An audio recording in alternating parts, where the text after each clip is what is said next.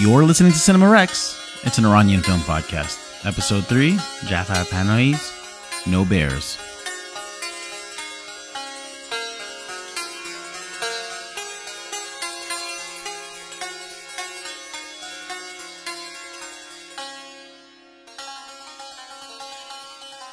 Farhan, I got a question for you. Yes. Who is the greatest Iranian actor of all time? Is it Jake Gyllenhaal or is it Ben Kingsley?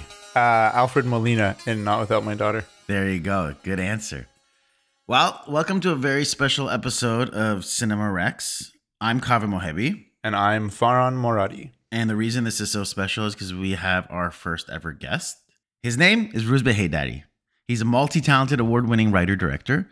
Starting off in the music video scene, he had created content for artists like Drake, Snoop, Ludacris, and many more. Farhan, did you know that? I did not know that. His work includes the films 100 Lies, Neon Lights, Together Again. He's very recently worked with Eli Roth on Roth's new docudrama series, A Ghost Ruined My Life. And he's the son of prolific Iranian director Jamshid Heydari. An all-around good guy. Rouzbeh, welcome to the show. Thanks for having me. I'm very excited to be on here talking about cinema, Iranian cinema. And I love the name of the show, by the way. Thank you. That was all me. Has nothing to do with Farhan. I take that.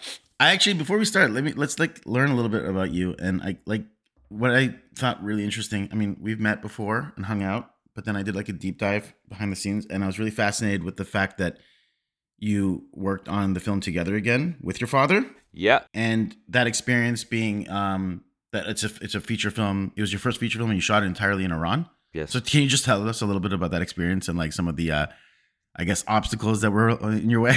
Well, the first obstacle was getting permits to shoot it and getting the script approved by Vizarat Irshad, which I don't know what that would translate to, but you need to. It's like the body that allows you or doesn't allow you to shoot film. We had our script rewritten almost a dozen times before they gave us the permit, and at first it was a very musical script, like inspired by stuff. Modern take on stuff like Cat Ballou, where we had musical sequences that would progress the story.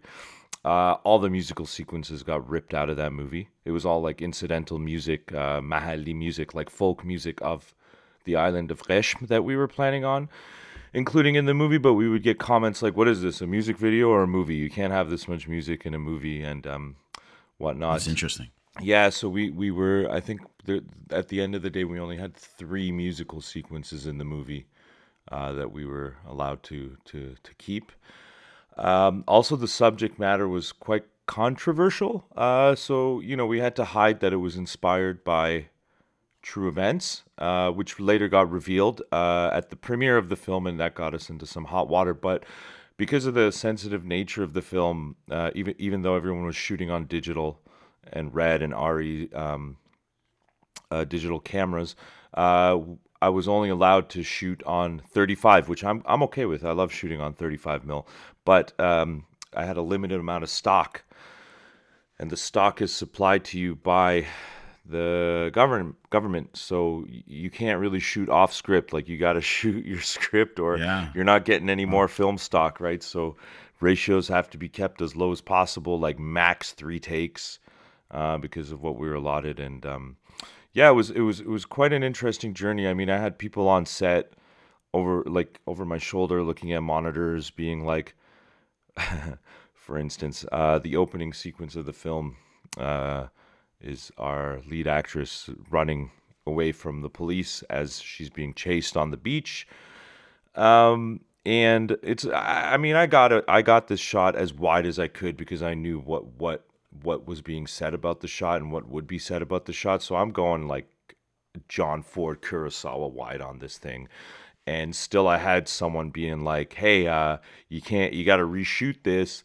I can see her, woman parts moving under her Right. attire. And I was like, but it's a woman and she's running. Like, what do you want me to? So like, we had to like tape it down and and I was like, yo, this shot is so wide that this woman is like a ant in this frame. Like, how is that what you're drawn to? And that's just one of the many challenges we had with that film. So I remember you mentioning that, kind of going back to your earlier years, you have a lot of memories as a child being in the edit suite with your dad. Can you talk about that a little bit? Yeah, it was so magical. Like, I mean, insane, but magical. I would walk into these suites, and obviously everyone's smoking, including the editor. And it was just like watching this tactile edit happen with 35 on a moviola. Like, the editor would have takes like taped to his arm, takes hanging from the ceiling, and as a kid, you're just wide-eyed, like, what is actually going on here? This literally looks like magic. Like, what are you doing? You know what I mean? And I think those are my first memories of being in edit rooms and watching editors, and without sound, right? Like, they're literally editing with watching lips move. Yeah. And I was so fascinated and enchanted, I guess, by that eventually that's what I ended up doing, was making films and editing them and whatnot. But yeah, those memories, I mean, those are core memories. And that's how you got your start, right? In editing. Yep. Yeah. I mean, once I declared that, hey, I want to become a filmmaker and I want to direct, my father and another mentor of mine, they both said the same thing. So I took it very seriously. They said, before you want to get on set and start, messing up, you need to sit down and learn how to edit. If you want to be a good director, you have to understand how to edit your films together. So go edit other people's films and other people's projects. And so I took that. I didn't take that lightly. I took that to heart, and I started cutting. And I became kind of like a sought-after editor a little bit. And by the time I was ready to shoot my first short film, which was called Jaize, which I shot in my hometown of Shiraz, also on 35 mil expired Fuji stock, but it ended up looking really cool. It had like this really nice washed out pastel-y look, which I loved, and it complemented the scenery, the streets and atmosphere of Shiraz. That short film ended up in a lot of festivals, Oscar qualifying ones too. But it was I think it was about 10 and a half minutes, and I don't think I shot more than 16 minutes of footage to get to that edit, because I was just like so certain of what I needed, when I needed it, the length of the shots. I was timing everything out, really approaching the shoot with the edit built on paper and in my mind, well, mostly on paper. So I think, and even to this day, like because of the editing background, I think that's what keeps the ratios low, and it keeps the shooting very intentional. You know what I mean? There's intent behind every shot. Like, it's not like, oh, let's cover a scene with 4 or 5 angles. No, it's like, I know where I need to be for this line.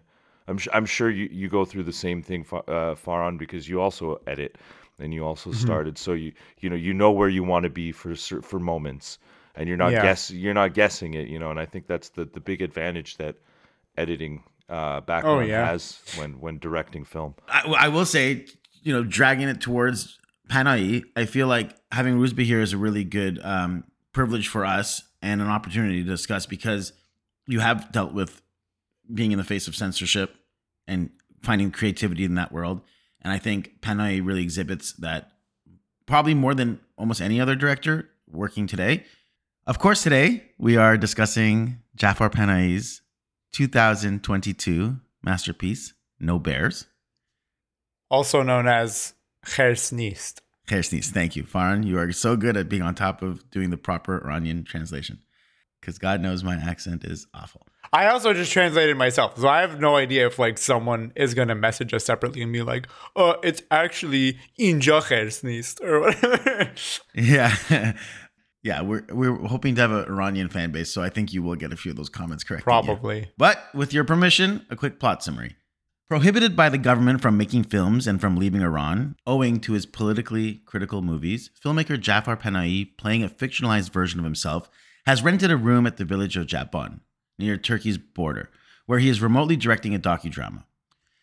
After prepping for the next day's shoot and photographing the village, Panayi is approached by a young woman who desperately asks him if he took a photo of her with her boyfriend, saying that should anyone see it, all hell will break loose and there will be blood. Whether or not Panayi is taking the photo is unknown to us, but that woman has been sworn to the hand of another man in the village as a term of agreement to settle a generational-long family feud, and the jilted lover wants proof that she's fallen in love with another man. Not wanting to get involved in the village's traditions, yet still protecting the woman's rights, Panayi struggles with how involved to make himself, all while trying to finish his latest film. No Bears is two parallel love stories in which the partners are thwarted by hidden, inevitable obstacles, the force of superstition, and the mechanics of power. No Bear won the Special Jury Prize at the Venice Film Festival and was nominated for the Golden Lion, which is the highest honor at the Venice Film Festival. It has a certified fresh tomato score of 99% and an audience score of 81%. And if I may, here is a clip from director Ramin Bahrani talking about Jafar Panahi and No Bears. In 2022, Jafar Panahi was awarded a special prize by the New York Film Critics Circle for his vision, for his courage, for his resilience as a filmmaker, and specifically for No Bears. And he could not attend because he, at that time, other than he cannot leave the country, he was actually imprisoned at that time. Now, for the second time in his career and life, he was imprisoned in Iran.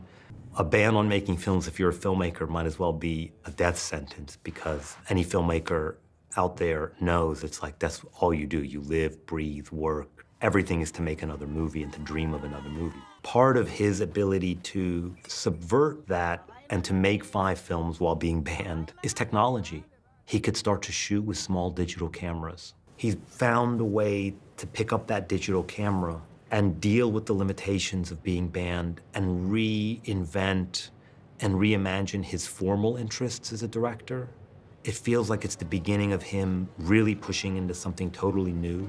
Panahi's films, since he's been banned from filmmaking, are a relentless resilience to achieve impossibilities in the face of stark, harsh realities.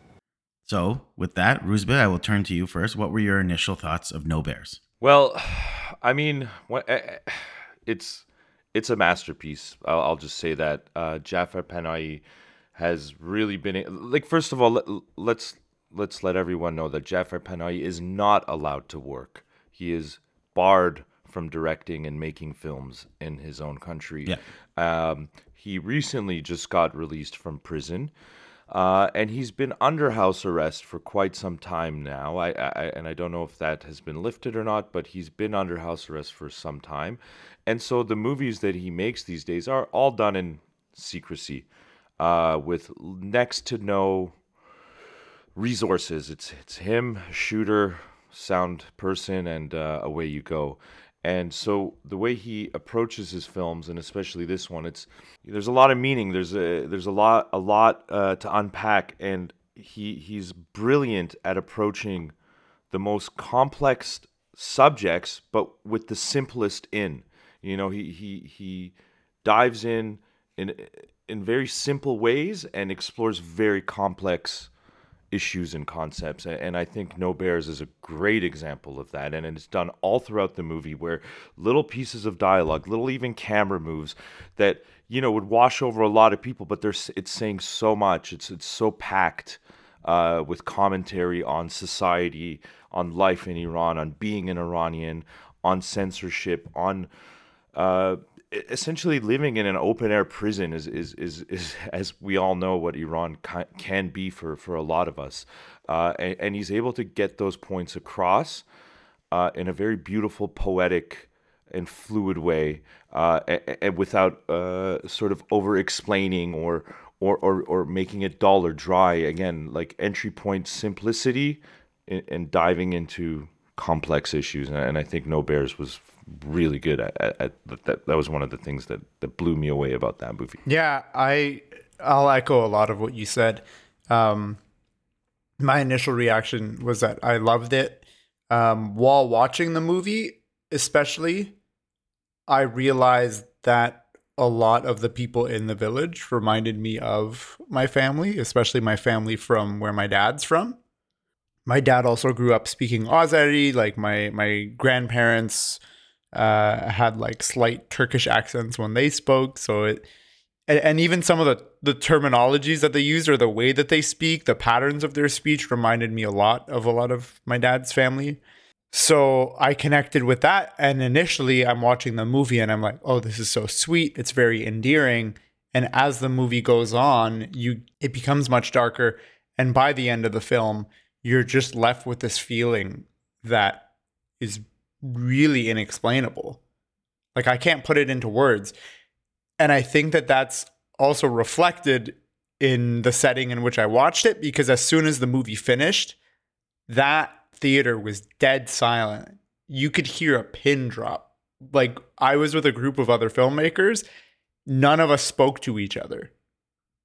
Everyone exited that auditorium completely silently. So it was definitely an interesting experience. I also, just a couple little things that I really liked and that I kind of picked up on. One was the fact that everyone calls him Aga, like that he works with. The translation says sir. Aga has, in the context that they're using it, has a little more weight than just calling somebody sir or mister. The way that they're using the word aga is probably likened a little more to master in the like traditional British sense. So there's a lot of reverence behind it. Everyone puts a lot of respect on this guy. And then in the village, everyone calls him Aga Mohandes, which is like Mr. Engineer would be the literal translation. But it's especially used in rural areas of Iran or by older people in Iran. And the idea is that you're giving respect to somebody who's either educated or they're technically proficient. And in this case, this guy's both. So everyone in this village is calling him Mr. Engineer because they respect him a lot. They know he's smart. They know he's technically proficient. Yeah, and I mean, Agay Mohandes can be a respect, but it could also be like I don't know. It can be facetious for sure. It can be facetious, right? So, and I feel like at some points, the way they're addressing him as Agay Mohandes goes back and forth between respectful and facetious. And I for sure. Just, and it's something like foreign audiences, you got to explain that to them. But that's definitely a term that's thrown around, and not everyone's an engineer in Iran, but yeah. Everyone gets called an engineer. All I want is One other thing that kind of came out to me was the fact that everyone called it Torque, like what they're speaking, but it's clearly Azeri. Yeah, and in the subtitles they put Azeri, but that's also a contextual thing. Like growing up, I was always like, "Oh, my dad speaks Turkish," and then later when my dad went to Turkey and he came back, I was like, "Yeah, so it was like easy, right?" And he's like, "No, it's not exactly the same." Blah blah blah blah blah. And then later I found out, oh, he's actually speaking Azeri, which is a little different. Like Turkish in Turkey is a mix of like Azeri, Arabic, Anatolian, like ancient Lydian. Like it's a combination of tons of stuff to make modern Turkish. But Azeri, the like Turk that they speak in Iran, is very different. And again, with the back to Al-Ghayman, it's like when the Kad Khoda, the kind of the leader of the village, would call him that. Like you could see that there's a little bit of distaste. Like sometimes, right? I would say initially when he's talking to him, he's like, I think the leader of the village is taking pride in the fact that there's this like city educated guy here. But then later on in the film, he's definitely using it more to be like, you're arrogant. What would be like the English word for Kad Khoda? Like what they use in the subtitles? I wasn't reading the subtitles for most of it, but they use sheriff, which I feel like is apt. It's apt, yeah.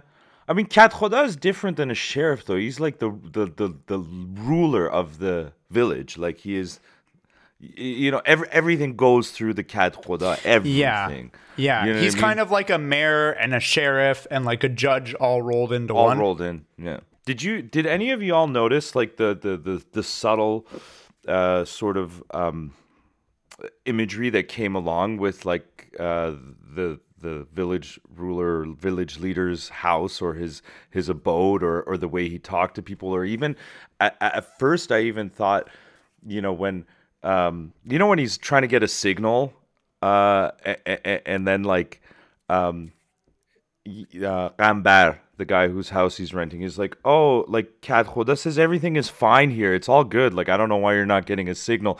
That to me was like a direct like knock on the ruling class of Iran, who are always like, everything's fine, everything's cool. Like, what are you guys talking about? You know what I mean? The guy can't get a signal. But obviously the Kat Khoda is like, no, we have internet here. We have a good signal. Da da da. What are you talking about?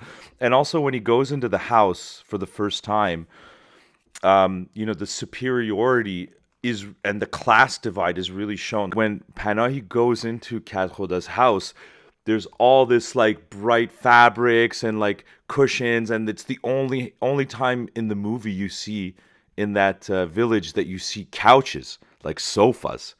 They're not sitting on the ground, or you're there. And I thought those, like, again, like through simple things, like you really like he's hitting home even a huge class divide within that rural village, even, which is a commentary on the larger issue of classism and class divide in Iran. I think for sure, 100%. Society and the larger 100%. Issues in Iran. Yeah. Yeah, and we can get into that. Kaveh, you haven't given your reaction. Well, I like the movie.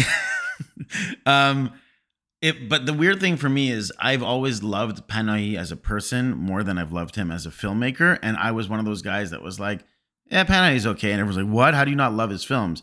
And I've only seen like a handful: White Balloon, Offside, This Is Not a Film, Closed Curtain, and now this. And Taxi. That's a lot more than a handful. He's made more, like he's made like triple that amount of film. It's like a third only of his filmography. I think. It's still a lot of movies. This is still, yeah. You're familiar with his films. But the thing is, for the longest time, I kind of was like, again, because you guys are directors, I'm a writer. I'm like screenwriter by trade, and I'm always going back to script. And so I love and respect the courage this guy has as a filmmaker. But I was always like, man, it's like ever since The House Arrest, it's always him. It's always documentary style, and it just like lacked the things that like a Kiarostami has of like that. I was stuck for a long time really deciphering. No Bears is probably my favorite Panahi film, but it also even took me 2 or 3 viewings to really get what made it click for me. And I'd say it's this. First of all, I will say this. I love his cat and mouse game with the government. Every single film of his is a challenge to a government that's holding back his creativity. And even like the opening shots of this film, the screenwriter, I always go like, what are the first things you see? It's this like, you think you're seeing this film about these 2 actors in Turkey. You think that's the film. Then all of a sudden it cuts and the AD comes and interrupts the shot. And you're like, oh, this is a making of a movie. Then it like pans out and he's on a laptop watching this cut. And then the internet cuts out. And these are like the first 3 minutes. And it's that thing of like, in filmnist, it's that play of like, am I making a movie? Am I not making a movie? No, it's just me working on a movie. And it's like it's such a wink to the audience of like, look at me play this back and forth with the government that's imposing. So I love that. And I'm going to go to you guys with a question, because once I had a solution in my mind of this answer, I really connected with the film on another level. And it's this. Can we discuss? Did he take the photo? Does he know about the photo existing on his camera? Because I feel like it's 2 completely different interpretations. I will say first, really quickly, I think he totally does. He did take the photo. He knows he took the photo. And I think he deleted the photo. And the reason I think he did is because previous to that, when he goes out in the desert with his AD, when his AD is convincing him to come to Turkey and cross the border, he comes back the next day. Ganbar says to him, did you go out? And he's like, no, I didn't go out at all. He goes, but there's like sand on your car. And he's like, I didn't go out at all. Like, it must have been whatever. And so he's already lying to the people of that village. So from that first lie that he's not above withholding secrets from them. Yeah, it's in his character. It's in his character, and specifically because, and when we go to behind the scenes, I want to talk a bit about Panahi's like his fight for freedom and how he stands up for women with films like Offside. And it's like he's doing this all to protect this woman who's come to him, right? And what I love about it is the gang always comes up to him with new ways to get what they want out of him. Yeah. First, they talk to him. They show up at his house. And he says, I don't have the photos. Then the sheriff has to come. It's in the level of the sheriff, like you're saying, quote unquote. And it's like, now they're pushing him with authority. And he still says no. Then they bring the little kid in. And like the kid said he saw you took a photo. He's like, I didn't take a photo. And then after all that, he's like, take my camera and look. And I think at this point he's deleted the photo. He's like, look, there's nothing here. Then they're like, now we want you to take an oath. It's like, Bubba, let him go. Like he doesn't, and he's standing up to that. And it's all, they're doing all this in a bid to control a woman's fate. You know what I mean? It's like this culture that, yes, they have their traditions, but they're like, we won't take no from Jafar Panahi as an answer because we want to decide what happens with this woman's life. And he is defiantly standing up, lying through his teeth, in my opinion, to protect the woman. And that's why, that to me, the moment I realized on second viewing that he's lied once to them before about going to the desert. So of course he'd lie again. I was like, this is about a man who is fighting for one woman's freedom. I mean, and the boyfriend too. But. Well, and I think that him fighting for that woman's freedom is a reflection of the society. Like he's talked about how all of his movies are commentary on the way that women are treated in Iran, specifically. And this film, I think, also talks about his own situation where while he's creating art, he's accused of disturbing the peace in a patriarchal society. And his honor is questioned, his peace is disturbed, he's threatened, he's prohibited from leaving, but he also interprets this as they're trying to give him an excuse to leave, and all because a supposed like pious group of leaders are making accusations of him for what he perceives to be an innocent, independent art, right? So I think that this movie is 100% an allegory for his own predicament in Iran and the environment that he lives in, right?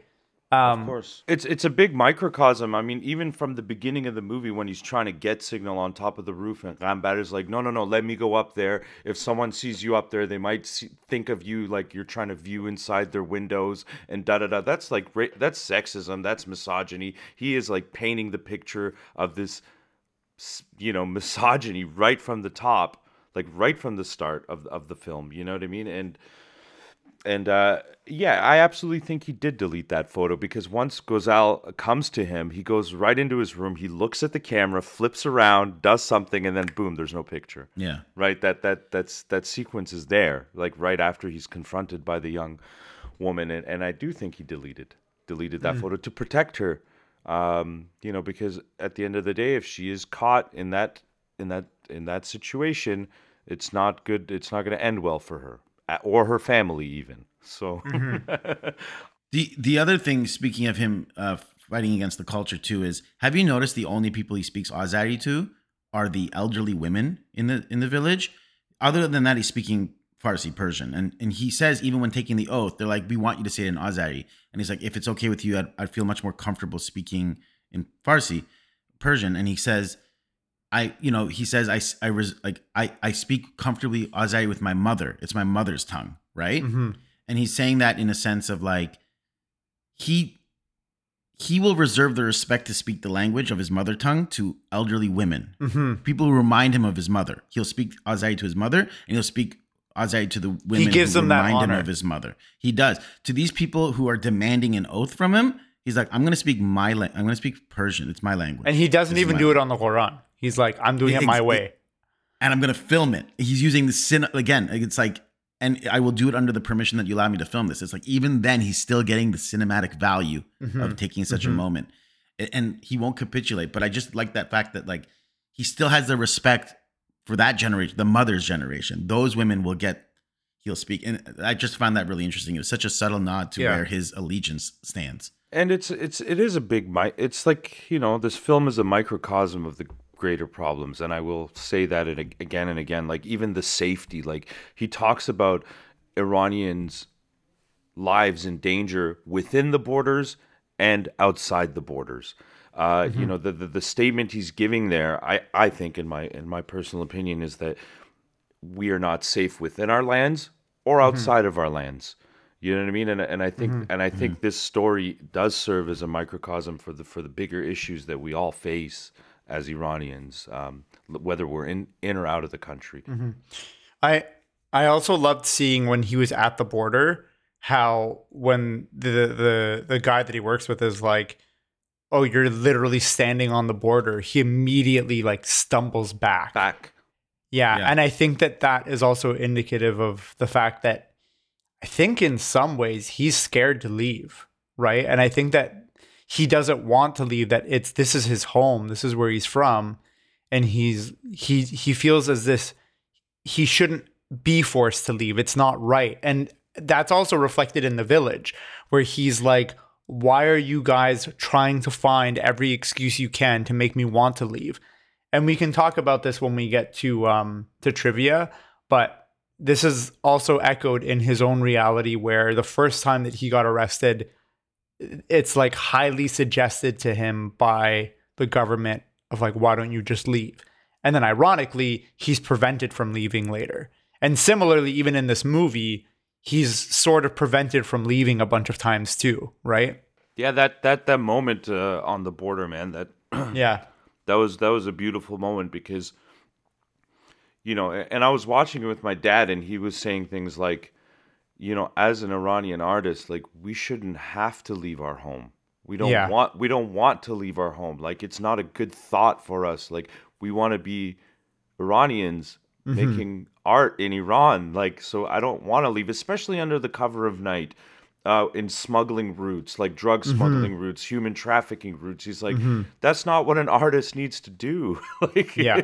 You know what I mean? And I think that was like really, really well orchestrated and shot and displayed, like that sense of like, I really, like, I'm trying to smuggle myself out for what, you know? Yeah.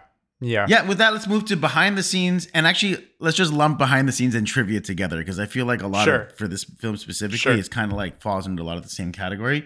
From what I had been able to read, Panahi is said to have received more freedom to produce the film after the end of the curfew imposed in 2022 due to COVID. So apparently COVID-19 played a factor in a little bit more freedom to make this film. Under what guise? I don't know exactly the details of how his relationship works with the government, because they're clearly aware he's making film. Yeah. Production wrapped in May 2022, and the rights were traded shortly after at the 2022 Cannes Film Festival, which had undertaken the same task for his previous films.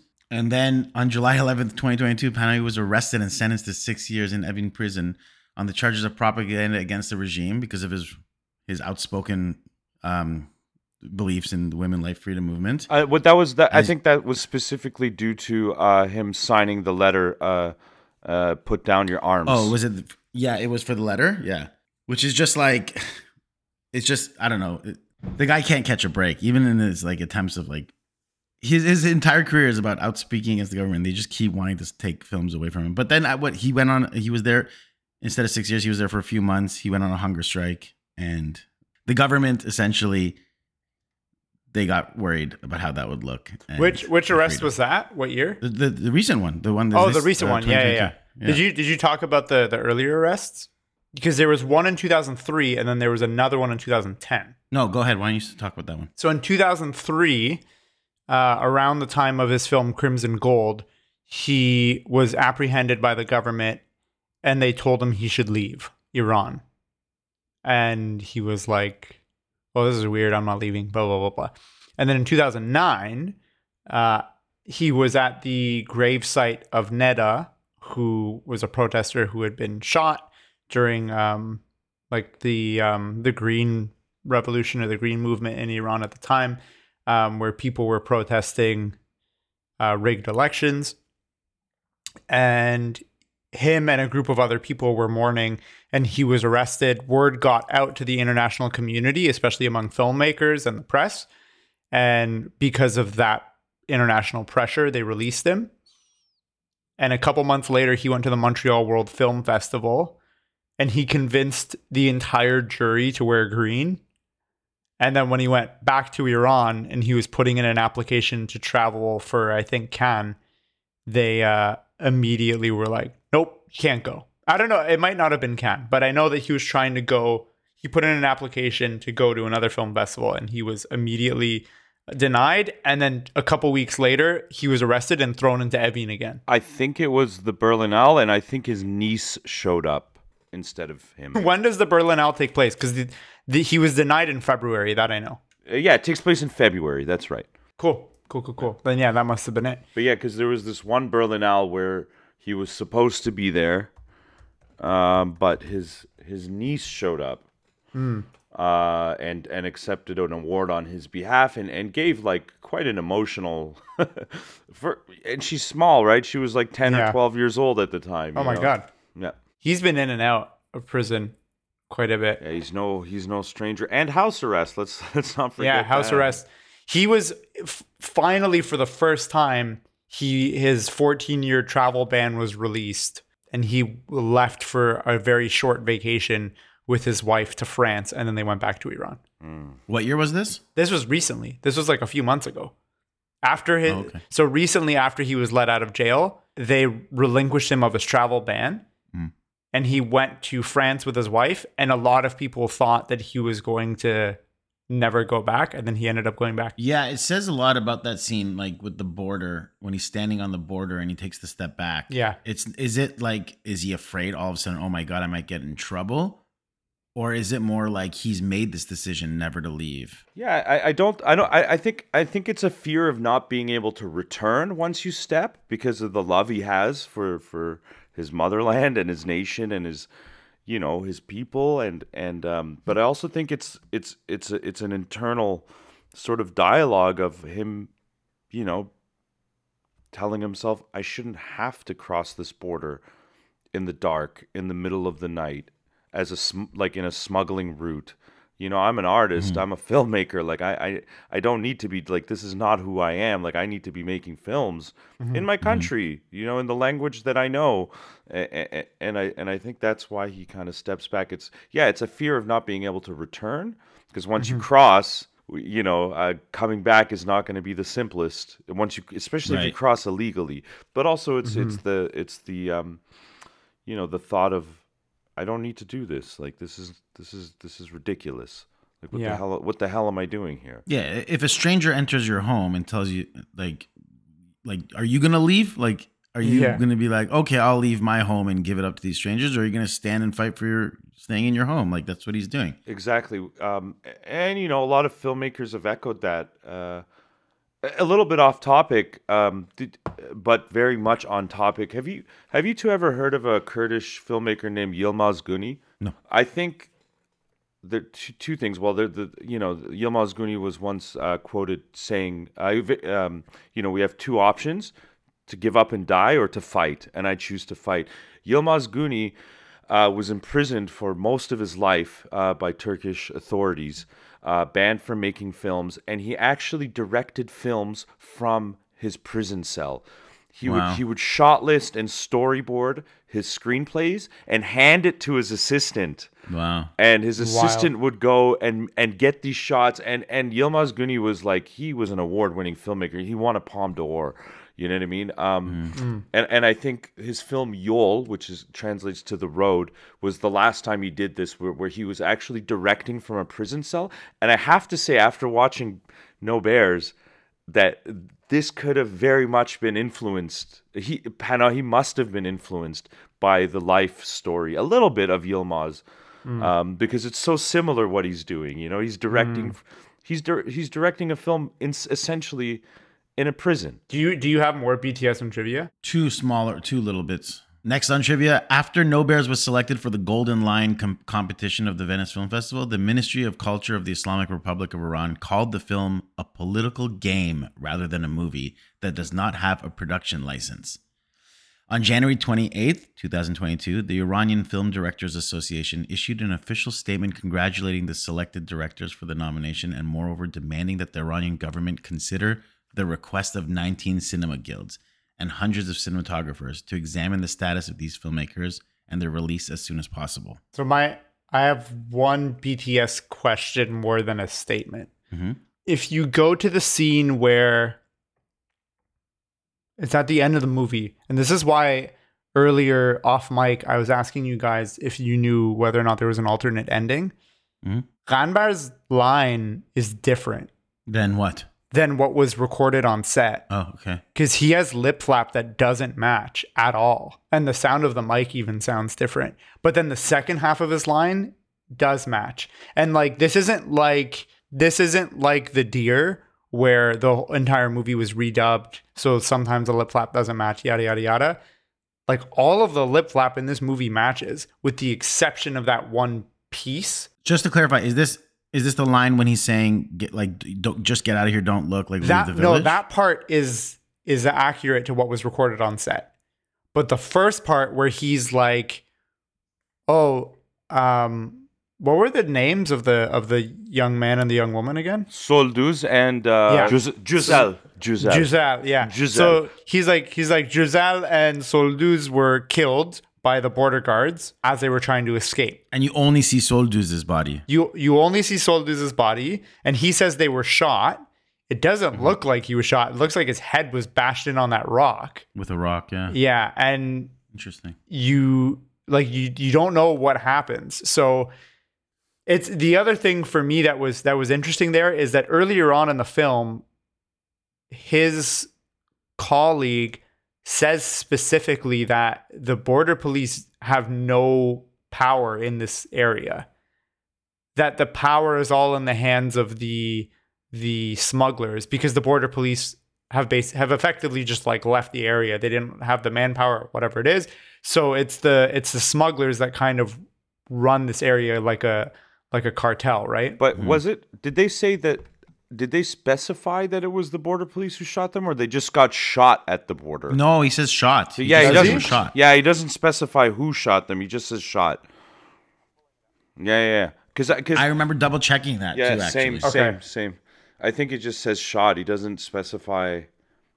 But another amazing thing about Panayi is like the violence is baked into the story. It's not created. Like it's not like a Western. It's not like a Rambo. It's just like and he doesn't show the violence. Like he doesn't show the shooting.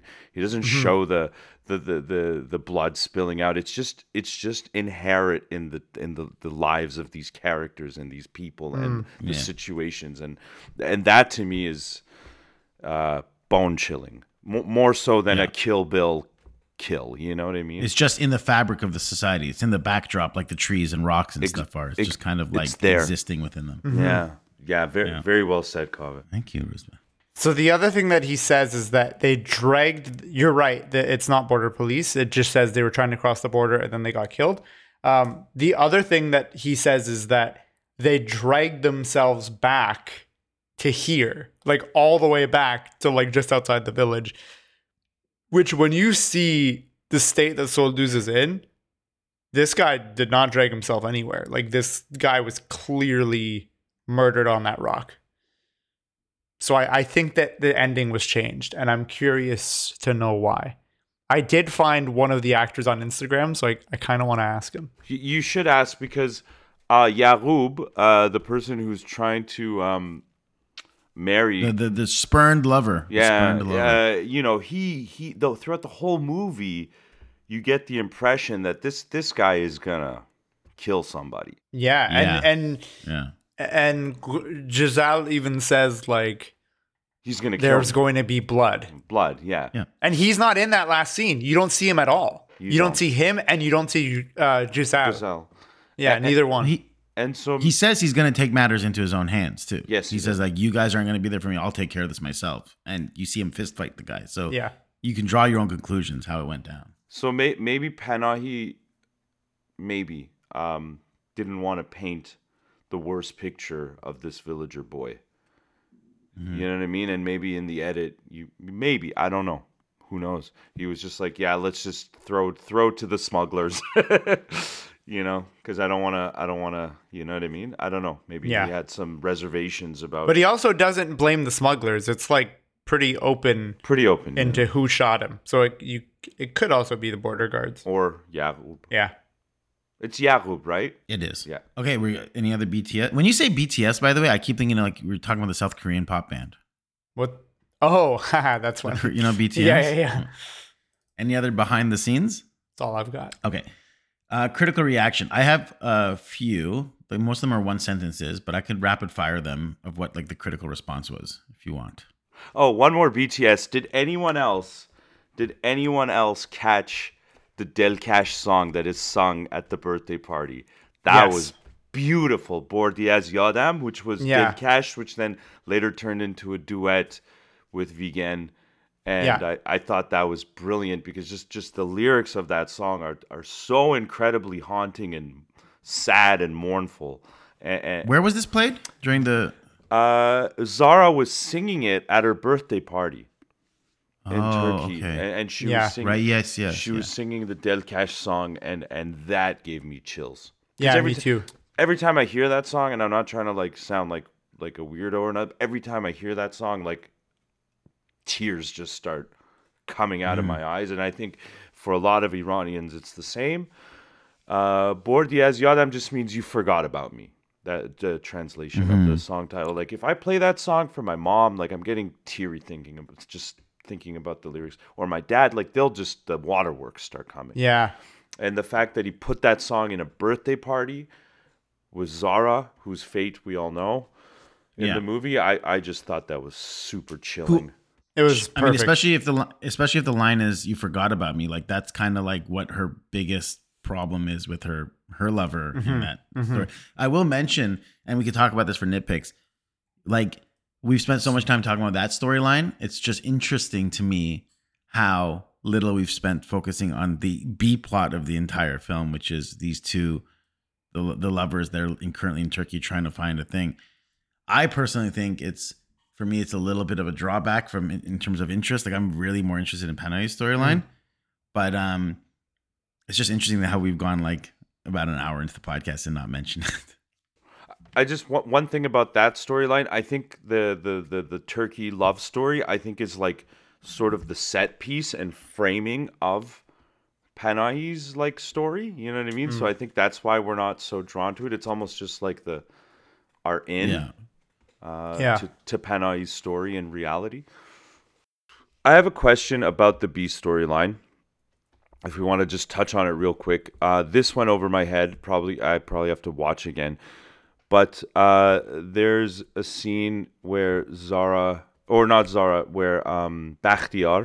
Zara's partner, is breaking down, and he goes on about saying all the abuse, all the imprisonment, the jail, the torture didn't affect her as badly as the lie I told her.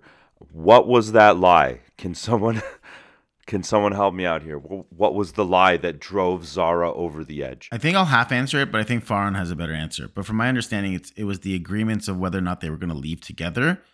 But then Bakhtiar says, I feel like he says something like his visa hasn't gone through yet, so she's going to go first without him.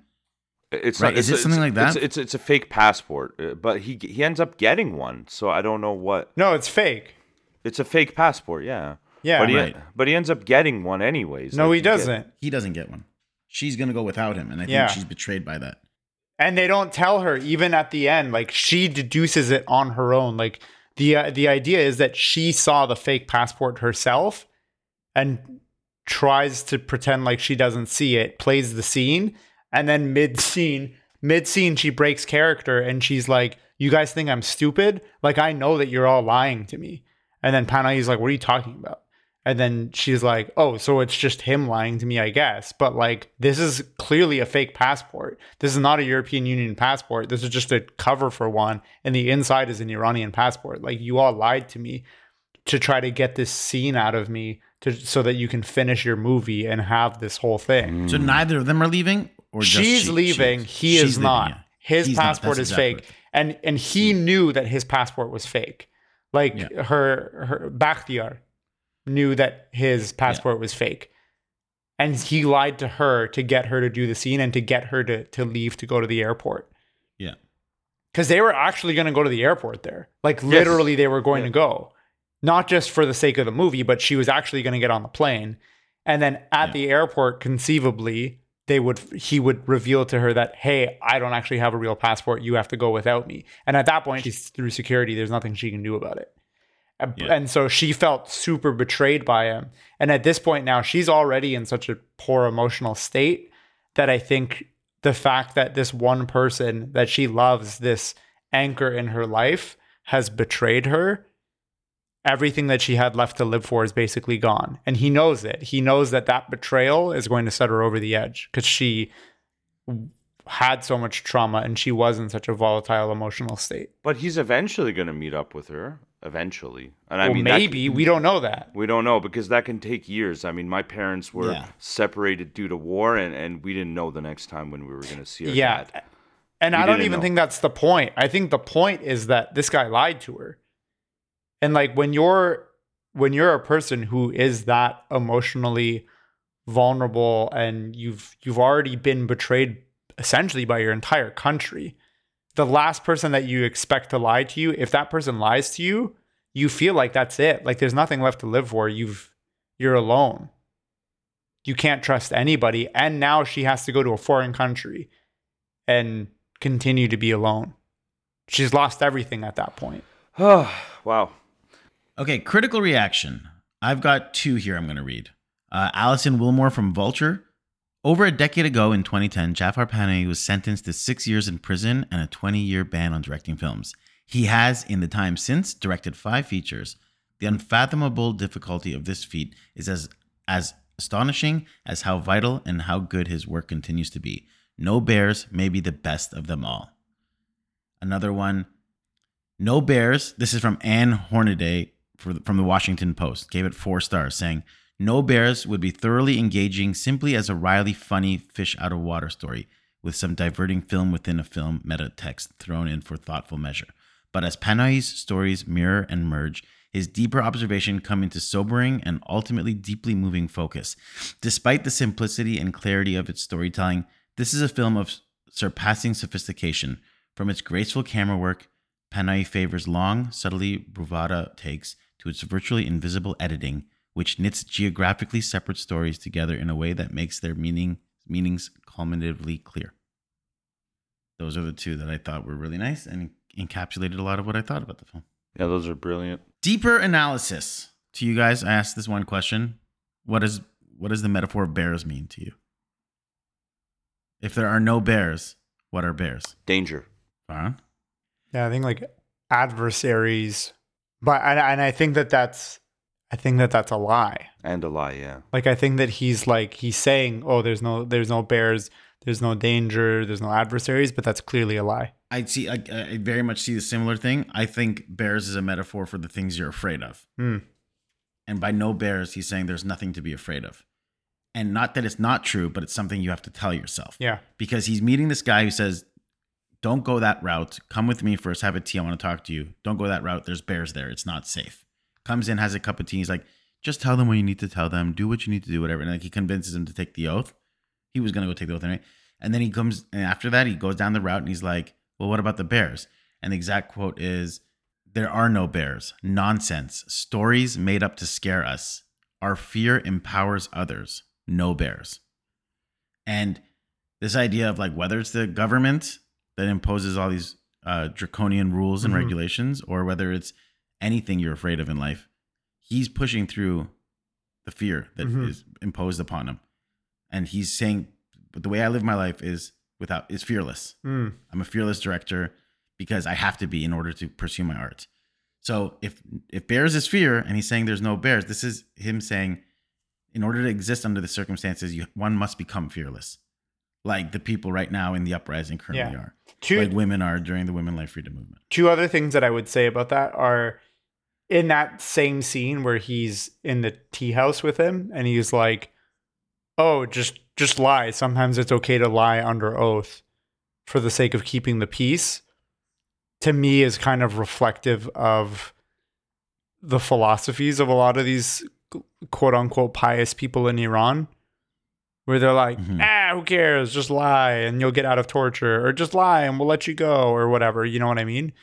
And I think that he is often faced with that, where it's like, just lie to the public, tell them that you're like a spy for whatever, or tell them that you're like an enemy of this, and we'll let you go. It doesn't matter, like, as long as we maintain peace. And I think that it's commentary on that it's like, look, these people don't actually care for the Quran, or they don't care for the truth. They're just trying to maintain a status quo. And then the other thing that I wanted to mention about the title is, in the in their like quote unquote courthouse, where it's just like the room where they do the oaths, the oath house. He's like, Yaqub says to everybody, "Bear's got your tongue," which I'm guessing is a translation of a Azeri saying. I should have confirmed this with my dad, but otherwise, I think that they would have translated it as "cat's got your tongue," because everywhere else in the movie, idioms are like translated to what they would be in English. That one's not. It's translated to "bear's got your tongue." So I think that is also reflective of that scene. Like the title is reflective of that scene. Best scene. I have two. Him standing in the desert in the border, the realization of the border and stepping back. I just think is really powerful.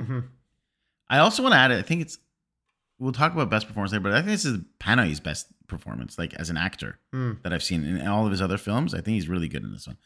And I really like the oath-giving ceremony. Not just the dialogue, but Yaqub's performance. Yeah. I think that actor is very good too. Yeah. And that whole, like, the speech he gives when he's condemning the rest of the men for not packing him up, I think is really powerful. And so those are my two favorite scenes. Those are my best scenes for me. Just a quick one. Mine is, it's kind of weird, but it's the one where Panahi is in his room with Khanbar and he's like, "Oh, you recorded when you shouldn't have, and you didn't record when you should have." I just think that scene is so funny and so sweet. And Khanbar is so like bashful about the whole thing and like kneeling. He's kneeling like before kneeling, him. And he's like smiling and he's like embarrassed. And even Panahi isn't like angry. He I think he thinks it's kind of funny that this happened. It's cute. Because he's talking shit. Yeah. He's talking smack about him, right? Yeah. And I don't think he's like, he's not saying anything damning about him. I think the other villagers are definitely being more damning about Panahi. And he's trying to like navigate a situation where he clearly respects Panahi, but he also doesn't want to respect these other villagers who are talking smack about him. So he's caught in this weird place, and then it's recorded, and Panahi's like, he thinks it's kind of funny, and he's embarrassed. I just thought it was a really sweet scene. And the modesty of like, "I ruined your film." He's like, "No, it's okay." Yeah. He's like, "No, I ruined your film." He's like, "I ruined the whole thing." I'm so. As soon as the part goes like, he might be a spy, Anbar's like, I gotta go see if my mother needs anything. He gets out of the room really quickly. It's such a good scene. That was and then you're right. The look on Anbar's face is just brilliant as he's knelt. For me, I had two favorite scenes. One of them is shared with Yukove, the border, at night. I thought that was so powerful, but also when Solduz comes to visit him, I think there was so much meaning in that scene because Panahi is like, you're educated, you can talk your way out of this, like you can talk through the problems. And Solduz's response is, if your problems could have been solved by talking, you wouldn't be here. And I just, and I think that speaks to Panahi's situation, to all of our situations as Iranians. If talking could have solved our problems, we wouldn't be here. And he, it kind of talks on to the fact that, diplomacy really doesn't work in that place. I like the point that he makes with that too, where he's like, "Look, we're educated people. We should be able to talk this out." Right? I love that. Yeah. I have a honorable mention for a really good scene and it's really just a point that's made in the scene, but when they're getting the kid to give his account of what he saw as a witness, and Panahi's like, "You don't even need my photo. Look, you have a witness. Here's your proof. Take this kid." And they're like, "Well, he's a kid. Like, we can't trust his account of things. His word means nothing." And he's like, "That's the word you're using to accuse me." Like, what? Yeah. Which I thought was great. Yeah, it's very funny. Least favorite scene. My least favorite scene, I'll just say it pretty coldly. It's his film within a film doesn't do it for me. I get there's parallels there with like the struggle and like hardships, but any one of those scenes, I just want to keep going back to Panahi's. And specifically, my least favorite scene is the one where Zara, I think, is like she's wearing the wig and she takes it off. Something about her performance isn't really nailing it for me there. Yeah, I can almost feel like I can see the acting when she looks away from the camera. I can almost like see her like going through the lines in her head. I think she might be a very talented actor, and I haven't seen her in other things, and she's also better in the other scenes she's in, but that specific scene to me just feels, it bumps for me. And if I had to pick a least favorite scene, it's that for me. Kava, are you ready for my reaction to that? Yeah. That's interesting. Oh God, it's your favorite scene in the whole movie. It's not my favorite. I gave you my favorite, and I gave you my runner-up, but I'll talk about why later. Yeah. I actually remember turning to my dad during that scene. I'd be like, "Oh, this performance! No, this isn't doing it." Yeah. There you go. What about least favorite scene then for you guys? That was it for me. Oh yeah, same one. Same one. That's interesting, Farhad. My least favorite is the scene where his name's Bakhtiar, right? The other guy, and where he is crying outside the bar. And for me, I think it's just that the dialogue felt a little stiff. Like it almost felt like he wanted the movie to end with her suicide. And so he was trying to find a way to bridge the wig scene with the suicide. And it felt like a first draft of that scene. The fact that we all had to talk about it and be like, wait, what is the justification, blah, blah, blah. And I feel like I understood what his intention was. I just feel like it wasn't written very well. Yep. Just that one scene. Other than that, I didn't even have an issue with the wig scene. And I'm going to use this as a segue into Damn That's Poetry, because part of her monologue I thought was like some of my favorite lines of the movie were in that monologue. Well, look, we can't all have good taste, Farhan, so it's good that you're here for this. No, but go on. Let's go. Damn That's Poetry scene where we discuss our favorite quotes of the film. Farhan, you take it away. So there were a couple of little things that I liked. Like when the old lady was like, "Did you see a djinn?" Like I thought that was funny. Also, when the Kat Khoda says to Yagob, when he's like, "Quiet, I'm talking," I was like, "Oh God!" I loved it because it was like, again, he's that elder in the community. He's like everyone's father or grandfather, and so in that cultural context, when that guy's like, "Shh, I'm talking," it's like, yo, that guy basically just took a backhand to the mouth. Right.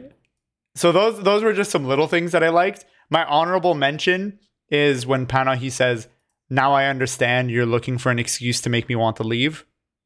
That's my honorable mention because I think I think that's him saying that line directly to the government. For sure. But my number one was a portion of the monologue, and I'm just going to read it. You're just focused on ending your movie the way that you want, to show that there's a light at the end of the tunnel, to show that at least one of us got out. But did you ever think what I'm supposed to do then? Why do I even have to go? Why do any of us have to go? For the last 10 years, any small glimmer of light gave us hope that we were saved, to get out of this ocean that was on the verge of drowning us. Then we go and we get stuck and come back, and over and over and over, we get stuck at the border. Have you even thought about what's supposed to happen to those who get left behind? شما دست تو دست دارین که فیلمتون اونجور که دلتون میخواد تموم بکنین. که فقط نشون بدین که یه نور امیدی هست که بالاخره یه نفر هست که بره. ولی اصلا به این فکر کردین که من چیکار کنم؟ اصلا برای چی باید برن؟ برای چی باید رفت؟ 10 ساله که هر موقع یه نور امیدی پیدا میشه هپا میشیم میریم به قیمتی که تو دریا غرق بشیم. بعد دوباره میریم، بعد دوباره برمیگردیم، بعد میریم پشت مرزا گیر میکنیم، دوباره برمیگردیم تو این جهنم خراب شده. And then she continues, and it's more specific to the scene, but I think that first part of her montage was really powerful, and I think that is Panahi speaking to the audience that's questioning why don't you just leave? Why are you still here? Blah, blah, blah, blah, blah. And I think that it's also him commenting directly on the plight of women in Iran. I will say that I think of all the characters, her character is the clear substitute surrogate character for Panahi himself. And to the point where it actually concerns, like, her storyline ends in suicide. And even the look on Panahi's face, the last look you see, it's like, it just leaves you to wonder, like, if everything she's saying, because I like the writing of the stuff she's saying. So I'm with you on the quote. It was just a little bit of the performance. But it makes me wonder, like, if she's a bit of a surrogate or substitute for him in real life, how much do you think he might have struggled? That shit could drive you through depression. A lot of men from that generation struggle with a lot of mental illness, depression, anxiety, fears. And it makes you think, if that is, in my opinion, her playing him, how much of that has he fought with, you know? I think he's fought with it quite a bit, in my personal opinion, and I'm just projecting here. Yeah. Because, obviously, as artists, like, we all were, emotional roller coasters, but being Jafar Panahi, like, you can only imagine the roller coaster of emotions he's riding on a daily basis. Yeah. I wouldn't be surprised if those scenes are also from like another movie that he'd probably planned on writing and working through. And then at one point it's just like, this probably works better. You know what I mean? Like, it almost seems like those could have been scenes from another script that he's kind of merging to this one. Yeah, maybe. I'll say for my really quickly, damn, that's poetry. It's the Yaqub's scene during the oath. Yeah, that was a good one. He goes, his monologue is great and the actor's great. He goes, nonsense, my life has been ruined and no one cares. You see an important person from the city and you believe whatever he says. What's gotten into you? Bear's got your tongue now? You let him disrespect our traditions. I'm talking to each and every one of you. And then fast forwarding a little bit, he goes, you were all enjoying our cord cutting ceremony, eating and laughing. Why this attitude now? Express your opinion proudly. 5 years ago, I went to ask another girl's hand. You said she belonged to someone else.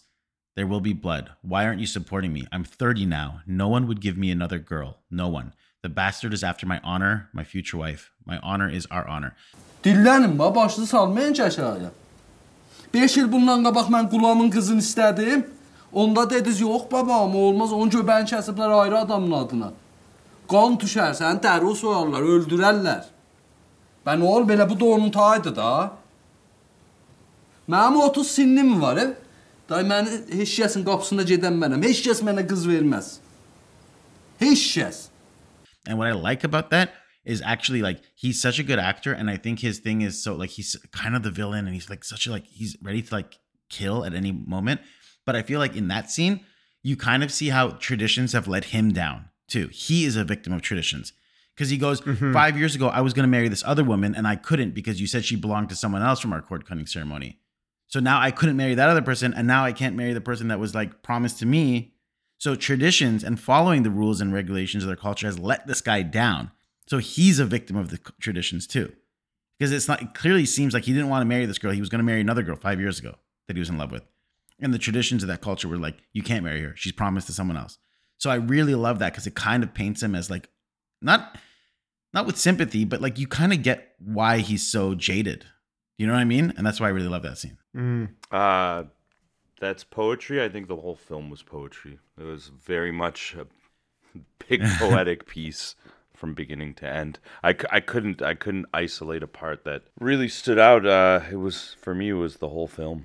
I mean, it's all very poetic. The way it's executed, the way it's shot, the way it's cut. It's just visual and audio poetry. Cool. Favorite performance for me, it's Qanbar, Vahid Movassari. Vahid, I think just everything about him is charming. I want to cast him in a bunch of roles now. Like, I didn't know who he was before this, and I fell in love with him. Yeah. I think the actor is great. Yeah. It's funny. I have the same answer, and I thought this was going to be like a weird take to be like, that's my favorite. That's the standout. My runner-up is definitely Yaqub. That performance that he gives in the Oath House, I was like, damn. Like, he almost convinced me that he's not an asshole. You know what I mean? But yeah, definitely, I think Vahid was my standout. I know this is going to be a contested one, but Bakhtiar for me did it. Even though he had a smaller role, the sadness, the melancholy, the physical acting, I felt every bit of his sadness in every shot. Interesting. Nitpicks and hot takes. Do you guys have any? I can't. How do you nitpick this? I have one. And it's like the nitpickiest nitpick. Mm-hmm. Anytime anyone asks him a question in this movie, he responds with a one-word version of the same question. And it's like, it happens constantly. I didn't even notice that. And I'm noticing it more the second time that I watched it, and I don't like it. They'll be like, hey, have you seen a girl out on the street? And he's like, girl? Mm-hmm. They'll be like, did you take a photo? photo? Did you go to the border? Like every single time. And I was like, oh, this is not Right. good. Like I didn't notice that. it until the second time though, to be fair. My only minor nitpick is, like, did the film within the film have to be a docudrama? Because if it was just a movie, like, this is already a movie that's pretending not to be a movie, that's starring himself about a guy making a movie. So did the movie within the movie have to be a fake movie about documenting a real? It was like so many layers to me that I'm like, why couldn't that have just been a movie? If that makes sense. Can I respond to that? I would not call it a docudrama. I would call it hybrid cinema. And Jafar Panahi is known for his brand of hybrid cinema. A lot of people credit hybrid cinema to Panahi. I think you could go further back and give it to his Ustad, his master Kiarostami, who really, That's what I was going to say, yeah. Gave this genre life and meaning. So I wouldn't call it docudrama. I would call that hybrid cinema, where you're mixing fiction and reality to get this incredible, explosive. But this is human even more. I experience. mean, it is that, but it's still like also those people are really trying to get out of the country in the context of the movie and are actually leaving. So he's documenting them leaving. So it's not like Offside. It's like, but that's not. It's not even like Taxi, or it is also. I mean, it is hybrid, but it's very much like these events are actually happening to the point where when you flash back, when you cut to those scenes, you don't know which scenes are scenes and which scenes are them doing behind the scenes. But that's also what the point. film is. Cinema. That's what No Bears is. So it's like he's doing that on top of doing that. I know, but it's the same thing that Kiarostami does in the Coker trilogy. Like, yes. And I think that he does it because he comes from that school of filmmaking. Like, I think that it's not just a one-time thing. Like, I think that it's an entire genre that's come out of Iran. And it's not something that we have a lot of here in Canada. I'm just saying he's not exclusively that director. Like Crimson Gold isn't that. The White Balloon isn't that. So it's like, would it have hurt to just would it have made the film worse if he had just been making a Crimson Gold sequel, for example? Like, I get that there isn't the paralleling themes, but it's just like, I guess it's just my way of saying, like, I didn't care about the movie he was making as much. Every time I cut away from that, I would just wanted to see him back in the village. That's fair. Yes. No accounting for taste. You're wrong, but that's fair. But also, like I said, I think that film that he was making was the framework. It was the set piece, right? And I mean, it should be viewed as such, not as like a parallel storyline. What aged poorly? Do you guys have anything? I have nothing. Not that for me, not that it's aged poorly, but the idea that in 2023 there's still villages in Iran that are forcing women into marriages with men they don't want to based on deals that they made when the girl was born. Like, I get it, culture, I guess, but it's like this is not even a government. That's misogyny. Dude, don't call misogyny. it culture. It's I mean, I'm misogyny. not trying to talk down to the village's culture, but what I'm saying is it's not even a government imposed sanction, right? They're not saying the government's forcing us to this. So in a country where the government's giving you all this shit to women, you really have to have this village have a culture where it's like, on top of that, we're promising this woman it's an umbilical cord cutting ceremony where we're promising her to, it's like, well, I'm sorry to say, but there's a reason the government is able to get away with the things they get away with, because so many of the people, unfortunately, within that country, they see things a lot differently than you and I. No, I know. I'm just saying that's already aged poorly for, it's like, fuck, man, this is still happening. Like, this is taking place today. I think that it's also important to mention that with what Rouzbeh just said, this isn't only happening in villages. This is 100% happening in metropolitan areas of Iran as well. It's definitely not the majority of people. They're definitely in the minority. But if those people didn't exist, this current regime would have never gotten to power. And all these people who want to pretend like, Iran was completely hijacked, yada, yada, yada, are blind to history. Like, if you go watch the protests that happened in 79 and in 78, there's a lot of people in the street. A lot of people prop this stuff up. And like Khomeini coming in, there's tons of people in the street who are cheering for him. I'm not saying that that's a good thing. That's obviously a terrible thing. But I'm saying that, like, this is a product of what was happening in Iran and to some extent what is still being propped up in Iran. You know what I mean? And I think until we can acknowledge that, there won't be a change. People need to acknowledge that there are people in the country who see things different from them. I obviously don't see it the way that these people do.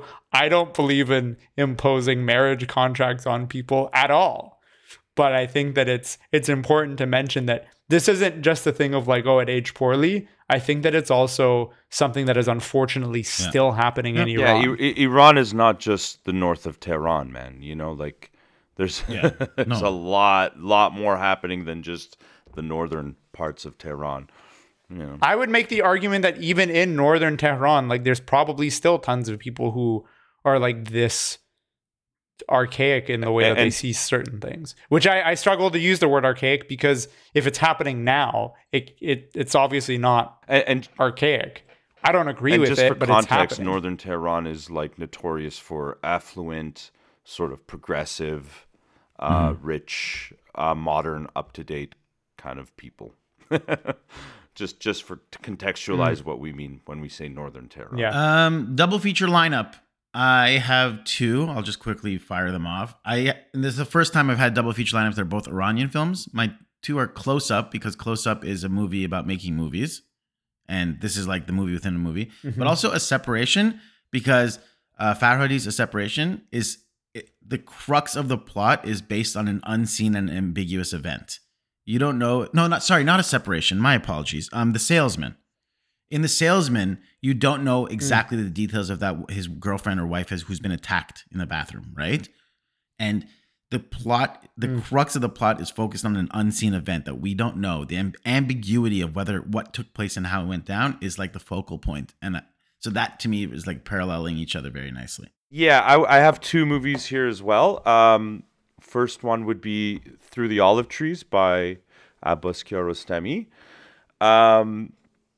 And one of the main reasons is because Panahi was his assistant on that movie, and it kind of can paint a picture of how Panahi got to where he is as a filmmaker by watching that movie. You can see him in the movie too, like he's in the film. Absolutely. Yeah. And the other one would be Yol, which I think translates to The Road, by Yilmaz Guni, who I mentioned previously in this talk, and he directed this film from prison. I haven't seen that film. That's great. Yeah, I would highly recommend anything by Yilmaz Guni, whether he was the screenwriter or director. But yeah, and I think there, and I would love to ask Mr. Panahi if I ever get a chance to, if he was at all influenced, if No Bears was at all influenced by the life and work of Yilmaz Guni. Which it must have been, because he's also shooting in Turkey, right? And Yilmaz was a Turkish. He was Kurdish, but living in Turkey and imprisoned in Turkey as well. Well, you're in luck, Rouzbeh, because we have Jafar Panahi with us right here off mic. He's just been silent this whole time. He's nodding yes. He's saying yes. That was the intention. Thumbs up from him. Okay, good. Thank you, Mr. Panahi. Go for it. Mine is Zack Snyder's Justice League. Yep, for obvious reasons. No, I was going to say, honestly, any movie from the Cooker trilogy, especially the second or third, just because it definitely establishes that genre of, movie within a movie, and you're kind of blurring the reality versus what's fiction.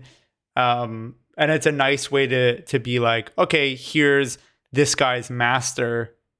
And I'm using it kind of translated from Iran, from how we use it in Iran. Ustad is like a master or a maestro, right? Like a musical maestro. But we use it for other forms of art as well. So in this case, Ustad, he'd be like a maestro of filmmaking. And Panahi was his student, so learned from him and is kind of carrying on that torch. So I think that's like the obvious answer for me. Great. Can this be a modern Hollywood remake? I would say, this is my first time saying no. I said yes to the other ones that we did, but I say no because this film is specifically so inherently personal to him. So, but it's like, not only would I venture to say it can't be made by a Hollywood remake, I don't think any other director could make this movie, because it's so inherently personal to knowing Panahi's journey, his struggles, his fight with the government, and it takes the experience, the pressures, the house arrest that's been placed upon him, the ban on making films, this cannot be made in a Hollywood remake. It would lose all of its soul if it was made in another country. That's my personal opinion. What about you guys? All in favor say aye. Aye. I-ish. I fully back Covet. There's no way that this could be remade by anyone. I agree. One thing that I think that they could do to like kind of adapt it a little bit is I think you could make a remake of the movie within the movie and do it in a way that is culturally different. So for example, Zack Snyder's No Bears. No. Where it can be like someone in the US is direct. Maybe there's like, I don't know, maybe, or even like, I don't know, set it in Russia, but it's like made by Hollywood and someone's remotely directing somebody who's in Ukraine trying to escape or something. You know what I mean? Like, I think that there's a way that you can do the movie within the movie without the village plot, but it's still like a director remotely directing somebody else through this quasi-real, quasi-fictional thing. Just set it in a completely different setting, and I think that's the only way you could really do it. But yeah, otherwise, like beat for beat, I don't see how you could. Final thoughts and grades. Rouzbeh, let's start with you. Final thoughts. I hope to see more films from Jafar Panahi, and I hope that films like this inspire Iranian filmmakers to keep making incredible, impactful films, because, as we all know, the state of Iranian cinema right now is not in a good shape. It's not in a good state. If you don't play ball with the ruling class, the regime, you are not making films. So I just hope that this can inspire younger filmmakers to be fearless, to see no bears, no fear, and make fearless films. And I really think this is one of Panahi's best films. I agree. Well said. What would you give it a school grade if you were a teacher marking it from A+ to F? I'd give it an A or an A+, damn near. I mean, I'm in no position, like I'm like that's really like humiliating almost for me to have to say like, oh, I'll grade this as something. It's, Jafar Panahi is an ustad, is a maestro, is a master. And for me to be able to give him a grade, I couldn't do it. I wouldn't be able to. It's just that that's very humble of you, but it would be just also to help other people know, if they're going to watch some of these movies they've never seen before, how highly you praise it or whatever. So I highly recommend. A++ then, or A+? Or A? Yeah, A+. Let's go. Farhan, grades and final thoughts. I just want to say I love the way that Rouzbeh said, I would love to see more by Panahi. I'm looking forward to seeing more by him. It kind of sounds like, obviously the second part of what you said completely negates what I'm about to say, but it sounds like you're giving encouragement to like a budding director. This Panahi guy, he's like pretty good. I'm looking forward to seeing more movies by him. Can't wait to see his second film. Sophomore film, Bears. No, you just can't get enough of this stuff, right? And I think the importance is the value of it is so high that I just want to see more and more and more made. Yeah, no, 100%. I mean, a lot of my thoughts on this, I think I gave it at the beginning. That whole experience that I had watching it in a theater and everybody being dead silent, I think is a testament to the power of this movie. That's not something I've experienced much of. I can't think of a single movie where that's ever happened that I've seen. So I'm struggling between like A and A+ on this. It's like, it's so close to being an A+ for me. The thing is, for me, like an A+, you know what? I'm going to reserve A++ for a perfect movie that goes above and beyond. And I'm going to say A+ is like, this is really, really, really, really good. And I'm going to give this an A+. It's an A- for me. It was at my first viewing of it was a B- because wow, I enjoyed it. Like, B- is still a very good grade. But I am giving it an A- because once I unlocked the idea that this is a man who's deliberately lying and withholding a secret, I kind of started really getting into the mindset of what this guy's fighting for, and the themes resonated for me. I really, really like it a lot. Yeah. It is my favorite Panahi film, but like when I I just reserve A and A plus for the things that I'm like unparalleled, and there's just other movies I like more. And again, I don't know why I feel like I'm justifying an A minus. It's still a very good grade. My concern is, Far, and this is for you and me, like I don't want to constantly, like, we haven't given a bad grade yet to a movie, and I'm looking forward to the day that we have like a D minus, or else we'll be the podcast that's just like, oh, we're always giving A's and A plus and A minuses to these films. But yeah, it's a solid A minus to me. I don't know how many movies we can give poor grades to. The whole point of this podcast is that we're picking Iranian movies that people should watch. So I would be shocked if we have a single movie that is like a C or lower. I'm sure that there's going to be instances where like I give something a B or an A and Kaveh, you give it a C or vice versa. But I don't think we're ever going to have a situation where both of us are giving something a really poor grade. But I could be wrong. So then, Kaveh, you're giving it an A minus. I gave it an A plus. Rouzbeh, you gave it an A or an A plus? A plus. A plus. A plus? A plus. Okay, so this averages out to about an A. I want to thank Rouzbeh for joining us for this podcast. Really insightful conversation, really cool peek into what the life of an Iranian filmmaker who is actually making films in Iran has to deal with, and the passions that must motivate you to fight through some crazy rules and regulations. I will add that the fact that No Bears premiered at Venice just before Panahi was sent to Evin prison in July adds another layer of poignancy to a work of art that epitomizes how, in the most skilled and judicial hands, allegory and allusion can make the most devastatingly pointed political statements. Farhan and Rouzbeh, thank you for joining us all on this podcast. Thank you for having me. And thank you for everyone who's listening. Thank you very much. For Cinema Rex, I'm Kaveh Mohebi. I'm Farhan Moradi. And I'm Rouzbeh Heydari. Thank you very much for listening. به امید دیدار. فعلا خدافظ.